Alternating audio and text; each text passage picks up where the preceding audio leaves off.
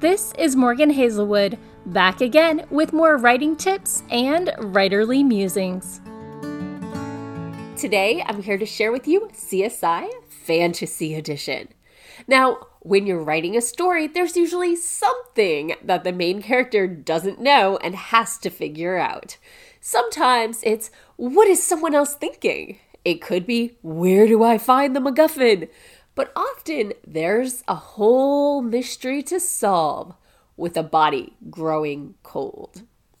At Balticon 53, Gail Martin, Kim the comic book goddess, David Keener, and Keith DeCandido, led by their moderator and retired Baltimore detective John L. French, discussed the fun and peculiarities of dealing with investigation, fantasy style. First up, we discussed, of course, the principles of forensics.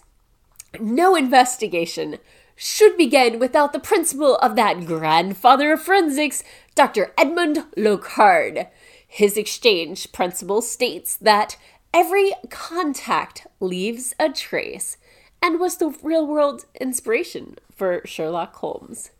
Now, once an incident has been found, if there is suspicion that it was not natural in cause, two jobs have been left for the investigator.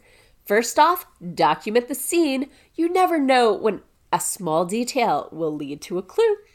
And secondly, find evidence that conclusively, hopefully, leads to, hopefully, the culprit.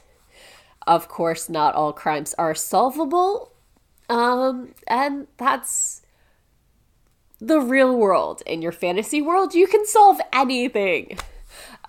Next up, we discussed determining the cause of death, fantasy style. These days, everyone's a detective buff. Amateur detective buff. Things that we take for granted, from fingerprints to blood splatter patterns to autopsies, were not accepted until the 1900s, some of them the latter half. In your fantasy world, you should make sure that your detectives don't use techniques that they have no reason to know. Yes, it's your world. Yes, you can introduce these things early, but try and think through the science of it and have a world that supports that. So, when you find a crime, for those violent crimes, well, if you have a body, just like in real life, if a death cannot be determined to be a homicide, the investigation usually just ends right there. It's either marked as natural causes or undetermined. Without a body, well, before the modern era, it was not uncommon for people to just go missing. Some were restarting their lives elsewhere, voluntarily or not, chain gangs, and some weren't so lucky.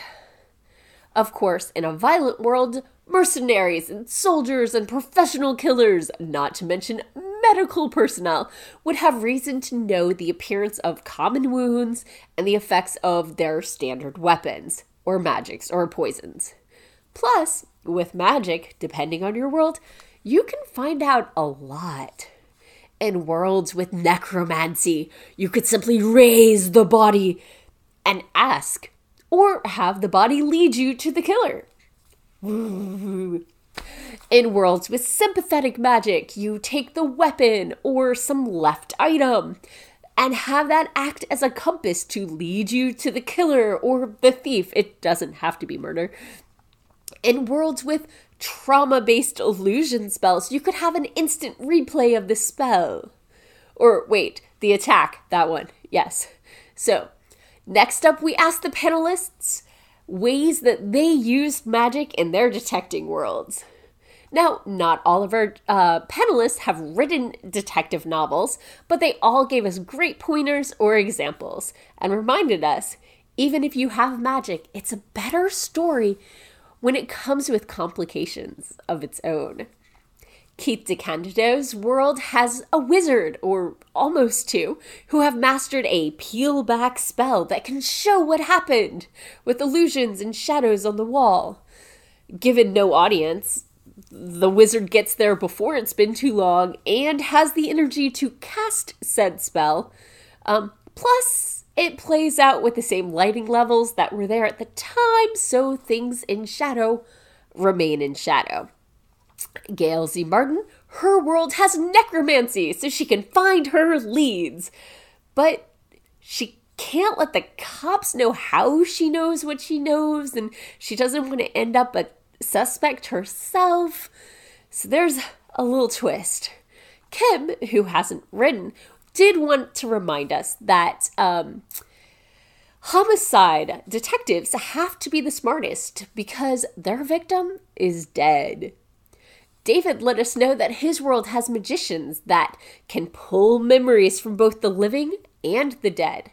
Only the dead's memories are little fragmented there.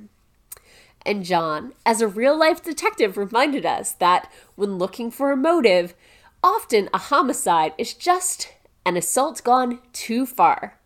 Isn't that a cozy thought?